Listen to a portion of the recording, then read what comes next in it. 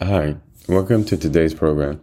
This is Kennedy. We're living on God's Word. Today we're going to be reading Isaiah chapter 23 from the Jesus Bible NIV edition. We'll review key takeaways and end our session with a prayer.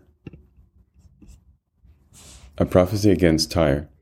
Well, you ships of Tarshish, for Tyre is destroyed and left without house or harbor. From the land of Cyprus, what has come to them? Be silent, you people of the island, and you merchants of Sidon, whom the seafarers have enriched. And the great waters came the grain of Shihor.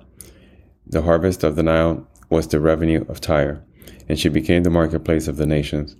Be ashamed, Sidon, and you, fortress of the sea. For the sea has spoken. I have neither been in labor nor given birth. I have neither reared sons nor brought up daughters.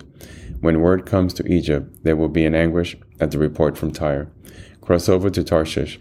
Well, you people of the island, is this your city of revelry, the old city, whose feet have taken her to settle in far-off lands, who planned this against Tyre, the bestower of crowns, whose merchants are princes, whose traders are renowned in the earth?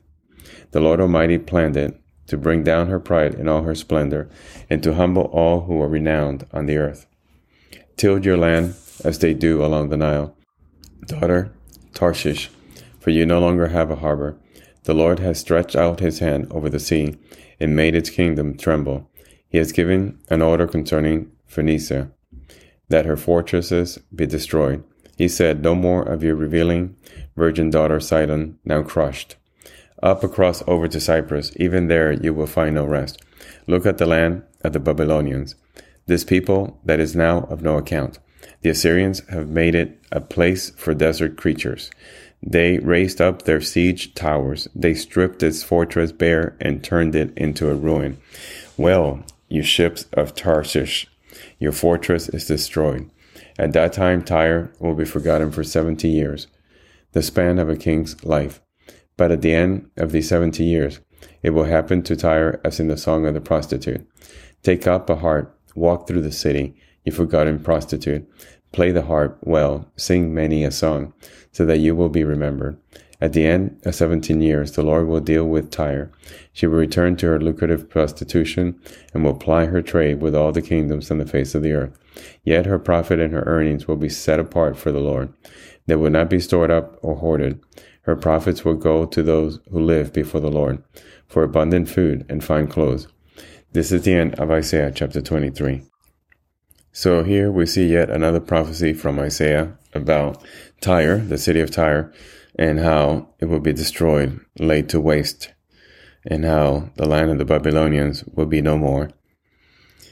And it will lay there for 70 years, the span of a king's life, before the Lord decides to bring it up again and raise it up.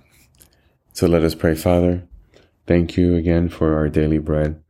Thank you for the love and the mercy and your guidance and how much you care. Thank you for your infinite grace. We're not deserving of it.